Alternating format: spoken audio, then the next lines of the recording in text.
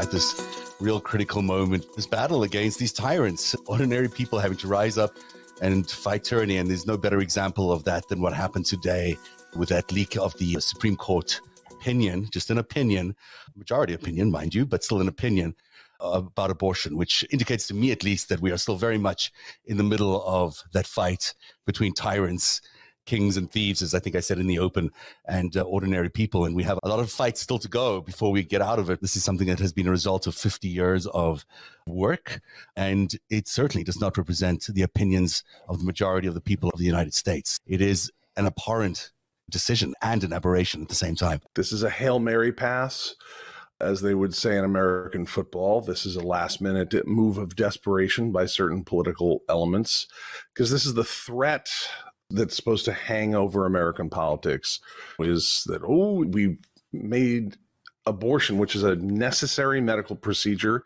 in many cases, policy.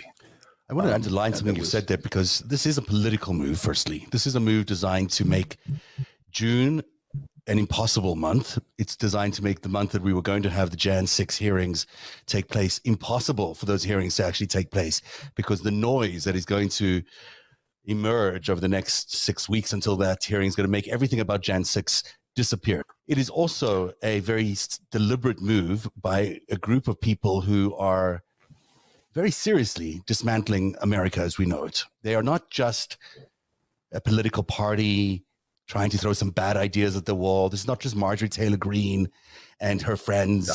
Let's be stupid and talk about Jewish lasers. No, this is about a group of people around the world who I've called the enemies of democracy, who are deliberately trying to destroy the American state. And they're trying to destroy the system of democracy that rules that state.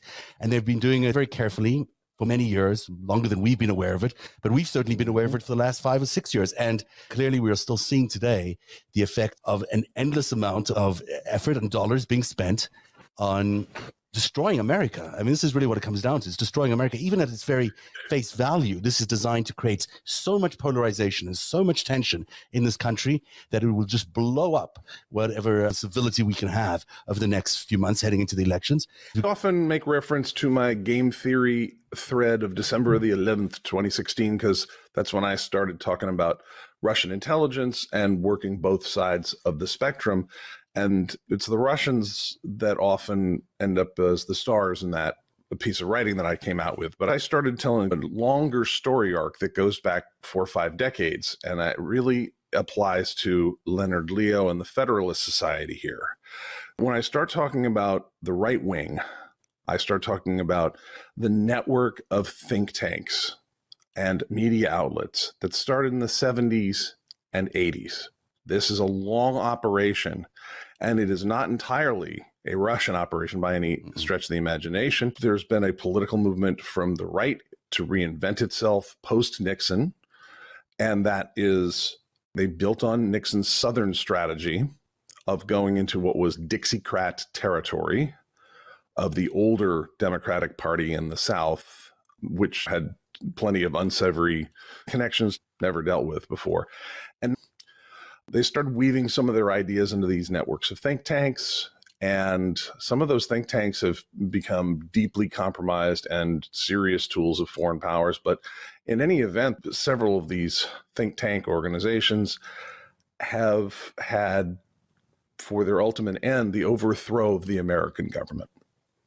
And that's different than any left-wing organization that we've had. And we've had straight up, if you go back 50, 60 years or 70 years or whatnot, and you look at Rosa Parks, for example, great civil rights icon, if I'm not mistaken, member of the Communist Party of the United States. A lot of I didn't know that. That's interesting. Yeah, they're out of the Communist Party in the United States, based out of Alabama. Interesting, right? The Soviet-aligned communists picked the South to base themselves in. And there's connections to the Black Liberation Movement. And because you think about provocatia and Russian political destabilization and whatnot, it's something they'd want to have a hand on in terms of a lever. I'm from Vermont. Our friend Bernie Sanders there, he did his honeymoon in Russia. The famous footage of him drinking vodka in his T-shirts with Peter Clavel and and his bride, Peter Clavell, ends up being the second mayor of Burlington after Bernie.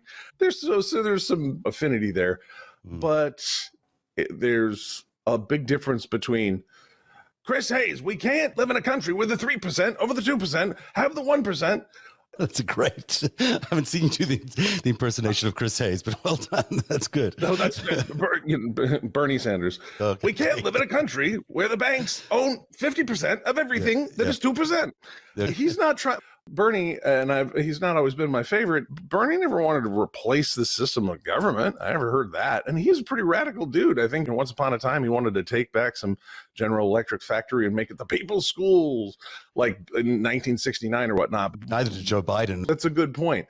You take those two guys who the folks on the political right in the United States would go, oh, they're both radicals. But if you looked at those two men in 1971, who were both politically active, they had nothing to do with each other. And neither one of them, and I want government so small that we can drown it in a bathtub, which is this violent imagery. I think that there's a lot of Trump and a lot of Bush on the wall here. There's two Obamas and one Clinton. This is why we have a skewed opinion here, is because under Trump, we had 3 justices nominated and confirmed to the Supreme Court. And that is remarkable, considering Donald Trump himself was not, in my opinion, the rightful winner of the 2016 elections. And in all likelihood, he's never been able to give any of these opinions or any of these decisions because he was ultimately supported by an enemy state or an adversary in Russia. And I think it's been proven well beyond reasonable doubt that he had Russian supporters, he had Russian contacts, he himself was a Russian asset. The idea that person can be allowed to make these nominations and appointments to the Supreme Court, considering he has basically acted as an agent for a foreign country during that period of time, is striking beyond belief. That last part, that's going to be a real point of discussion here. I think if given how much he was in the service of multiple hostile foreign states. It's the GOP for sure, and it's also Donald Trump and illegal presidency that landed up with an illegal attempted coup, I should remind everybody, which was designed to lead up to this same Supreme Court throwing out the election results because they had stacked the court with people that they knew were loyal to them. So you hang that on Mitch McConnell. He never gets away from this, and he never goes, I don't think I'm modern, but nope. That this is his coup d'etat as well.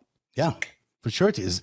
Let's look at these 3 because they're 3 unique individuals. They each deserve their own moment in the spotlight here. But I should mention that each of them, and the reason why Donald Trump was able to get away with appointing them to the court is because Leonard Leo and his Federalist Society had approved them. His whole thing was, I'm not even doing the Supreme Court picking. I'm just going to pick anyone the Federalist Society tells me to pick.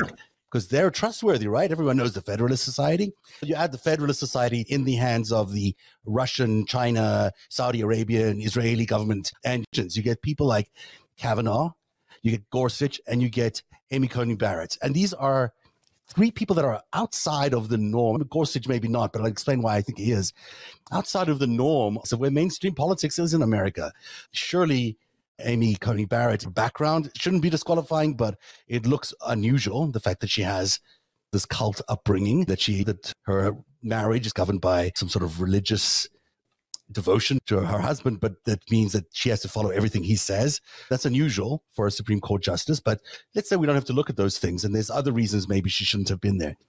But Gorsuch and Kavanaugh are directly tied to the same group of people that gave us Donald Trump. And I think that's important. A lot of people don't realize this about Gorsuch, but his history, and particularly his mother's history at the EPA, is really fascinating. Are you aware very much about what Gorsuch's mom was doing at the EPA? Anne M. Gorsuch was an American attorney and politician between 1981 and 1983. She served under President Ronald Reagan as the first female administrator of the Environmental Protection Agency, which sounds like a nice, noble thing to do. But like the Trump administration, under Reagan, the EPA, and under Gorsuch's command, decided they wanted to destroy the EPA from within. Yeah. So she was one of those people who liked to gut the enforcement, who wanted to collapse all the regulations, who wanted to make it all just impossible for people to actually protect the environment.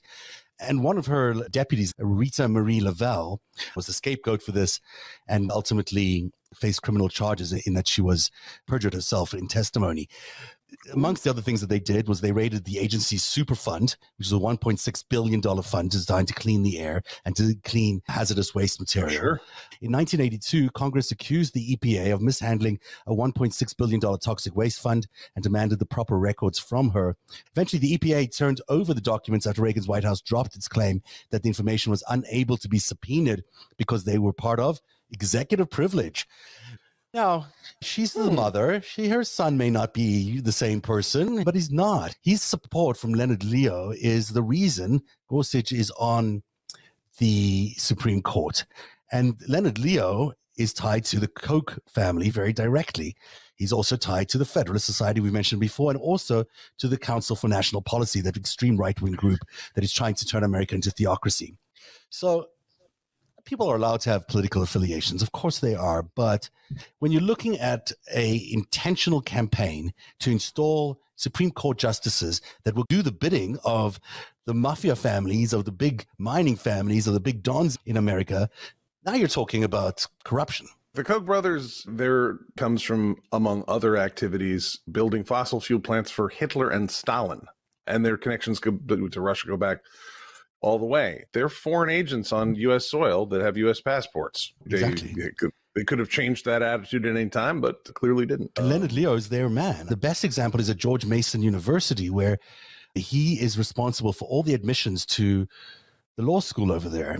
And Leo is, according to this article in Slate, is friends with David and Charles Koch, and they've both donated generously to his organization. But Leo coordinated the donation of $10 million from the Charles Koch and $20 million from an anonymous donor to rename the George Mason University Law School after Justice Scalia. Antonin Scalia, yeah. That anonymous donor was later revealed to be the BH Fund, a tax-exempt group of which Leo is president. So he's just basically the front man for them in a lot of ways. You know, he's an honorary Koch brother, yeah, like the Bee Gees or something, or the Koch brother that really needs to have that suit let out. He really does. That suit's not good for him. I mean, you can do a lot with, we're big guys. This is someone online that posted all these connections that he has. Leonard Leo is not just Leonard Leo. Leonard Leo is all these other people, all these other organizations, the Federalist Society, the Council for National Policy we mentioned before, all these organizations that are tax-exempt organizations that promote different justices. It's a large-scale movement. And since the 1970s, they have been building up an attempt to take over the Supreme Court. And now here they are. They've taken over the Supreme Court. They have 5 justices that are leaning right or very right, and they can do things that they've always wanted to do, get rid of abortion. It has been Leonard Leo's number one aim in life for the last 40 years, I think, to get rid of abortion, to get rid of Roe versus Wade in America. And now he's been able to do that. It appears that he's been able to do that.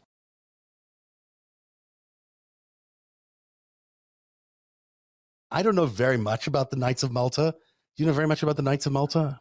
Oh, yeah, but sure. I don't know. If you look them up, they sound like a crazy thing. This is from the Daily Beast. Leo is a member of the secretive, extremely conservative Knights of Malta, a Catholic order founded in the 12th century that functions as a quasi-independent sovereign nation. You know that? I don't know. With its own diplomatic corps, separate from the Vatican, United Nations status, and a tremendous amount of money and land. The Knights, which recently have tussled with Pope Francis and resisted his calls for reform, take their own set of vows, as monks do. On the surface, the primary work of the order is humanitarian work around the globe, but it is also home to the noted Catholic conservatives, including Cardinal Raymond Leo Burke, a frequent foe of the reformist Pope. Leonard's faith is a paramount to him. When he traveled, staff members had to find him a church near where he was staying so he could attend Mass every day. To be sure, none of this is to repeat the odious claim of anti-Catholicism, of papist conspiracies and dual loyalty, but Leo has spent a career shaping the federal judiciary to reflect rigid, conservative religious dogmas. Those include the notions that human life begins at conception and that homosexuality is immoral. The reason is that the moral natural law is a part of the fabric of the universe of laws of nature, and it trumps any secular law that humans or legislatures might dream up. as developed by St. Thomas Aquinas and a millennium of subsequent philosophers. Everything has a natural function and its unnatural misuse. Food is for nourishment and sex is for procreation. Sinful diversion is not what it's all about. It's all about procreation, reproduction, natural law, natural things. Sure. Now, unless it's between a priest and an 11-year-old boy. That's a good point. This Knights of Malta, as we've been investigating all of Trump Russia and everything that landed up being Trump Russia, people like Eric Prince is a Knight of Malta, for example. And so you start finding a lot of people in the firmament of the Trump mafia universe that belong to the Knights of Malta. And that's troubling that there is these deeply powerful old religious organizations that might be at the root of a lot of the change that has been going on in America and may have the long vision and the resources to do something like what they've done to SCOTUS over 50 years by installing a bunch of extremist justices in an American Supreme Court. There's a local member of the Knights of Malta here. She's passed on, but Phyllis Schlafly, Reagan-era anti-feminist. Really, she's from a very wealthy St. Louis family. And when she died, it's funny, I love the local media here that like something huge will walk by, they'll pay absolutely no mind to it. The Knights of Malta eulogized her. And so I remember actually there was a photo of pallbearers from the Knights of Malta that laid her to rest. So you've got the Schlafly Eagle Forum. The guy who runs that, Ed Martin, was part of the Jan 6th, organizing the January 6th coup d'etat. Yeah. He used to be the head of the GOP here in Missouri, and that's where guys like Mike Flynn would come, and I believe Steve Bannon as well would come here to the Schlafly's Eagle Forum, and that's the Knights of Malta. And spare me your Dan Brown cosplay, the Da Vinci Code cosplay here of this is a religious thing. This is not about faith. This is about power. This is about covert money and covert intelligence. This is an organization of foreign influence. Yeah, so Schlafly was the one who gave Flynn that award to, it was 2019 maybe, I don't know, maybe it was 2020, but that giant award, and that's where we saw that dinner with him and all these, what do we call them, collaborators? Traitors. Yeah, she's honored this guy. And again, the Knights of Malta are a thread throughout his history too. And it's not a coincidence. These very moneyed, wealthy people are doing something that they maybe feel entitled to do, but that they're doing something very aggressive to disrupt America. This is not America at its norm. We're not experiencing America at its norm. We're experiencing America heavily attacked on all enemies of democracy. So, the Garland family got here pre-Pilgrim. My ancestor, Peter the Mariner Garland, helped chart the seas around New Hampshire and Maine and Massachusetts, which then my people landed and whatnot. Anyhow, I got the pay stubs of my grandfathers who fought in the Revolutionary War and the Civil War. And look, that's not to say they were great folks necessarily, or that this country was where it needed to be or had all the values that we had dreamed up for it when the full nation kicked on in the late 1700s. But the notion of, even if it was just for a few land-owning white dudes, the notion of being free of these imperial mystical organizations, that was paramount. Even if they themselves may have owned slaves or they themselves were elitist in other ways, they were like, okay, maybe that's us and we'd like the nation to get better. But they definitely wanted to cast off the Catholic Church. They wanted to cast off the notion of primogeniture and divine right of kings.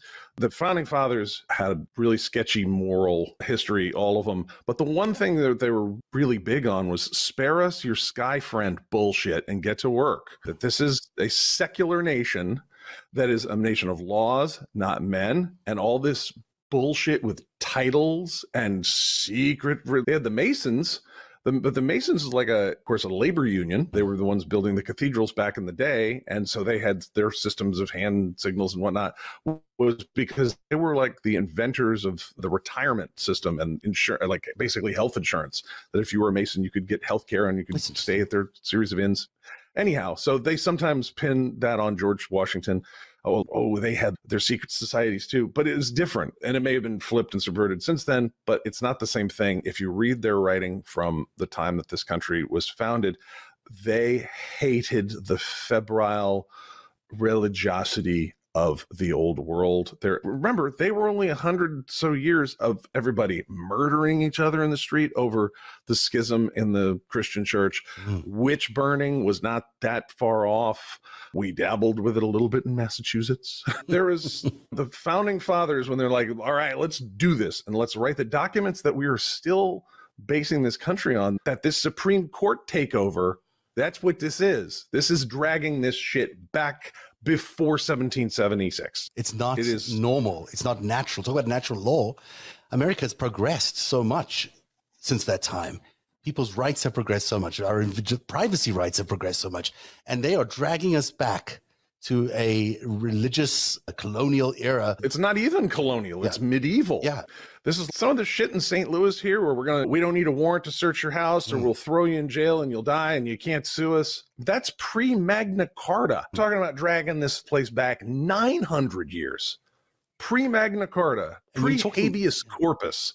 Yeah. You're talking about things like abortion and gay rights. You're talking about the state interfering in your personal private life, your personal private decisions about how you want to spend your life, how you want to govern your own body, which is quintessentially American.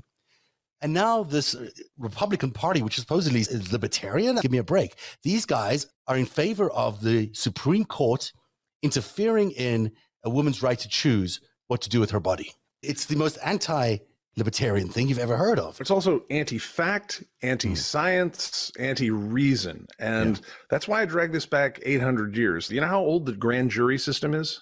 No, how old is the grand jury system? It's about 800 years old. The notion that, that you could be accused of a crime of some sort, like if it was a major and heinous crime, they were several hundred years old, where there needed to be courts aside from the ecclesiastical, just some religious figure saying he's committed a heresy. They're like, no, we need a group of people from the community to sit in and hear about the charges before we lay those out. To me. Right? Because otherwise you have a small group of people with their extreme religious beliefs coming up with some bullshit and then changing your life or laying hands on your body or killing you or something like that. Boy, that'd be terrible. We're talking about over 500 years of legal history there. And this group of miscreants wants us back to the dark. America is a great example of what democracy can deliver. It's a great example of how you can take people from different parts of the world and they will work together based on the fact that they can all ascribe to a single idea, to a single notion. And it's worked. It's worked so well that America's landed up leading the world for well over a century, but longer than that, of course. And it's certainly the last century that was the American century, that towards the end of it, people started writing off America. And I don't think this is the end of America, and no one should allow these foreign invaders say that it is the end of America, because in fact, America is the system that has led the world in the last 100 years. And there is no better system out there that we've seen. And it continues to be a shining light for everybody else in the world. And we continue to be, even through these enormous difficulties, a place that can handle change, can handle all the commotion we've had in our society and still hold on to rule of law. It is remarkable that all of that has happened in the last 5 years, considering what we've been through. And this should not be a reason, today's opinion, just an opinion, should not be a reason that we derail where we were going. As far as I'm concerned, January the 6th remains key in understanding what's going on. And this opinion should not derail anyone's attention in terms of understanding what happened on that day. We need to know what happened on that day. And those people need to go to jail if they committed crimes that are against the Constitution of this country. That's the rule of law.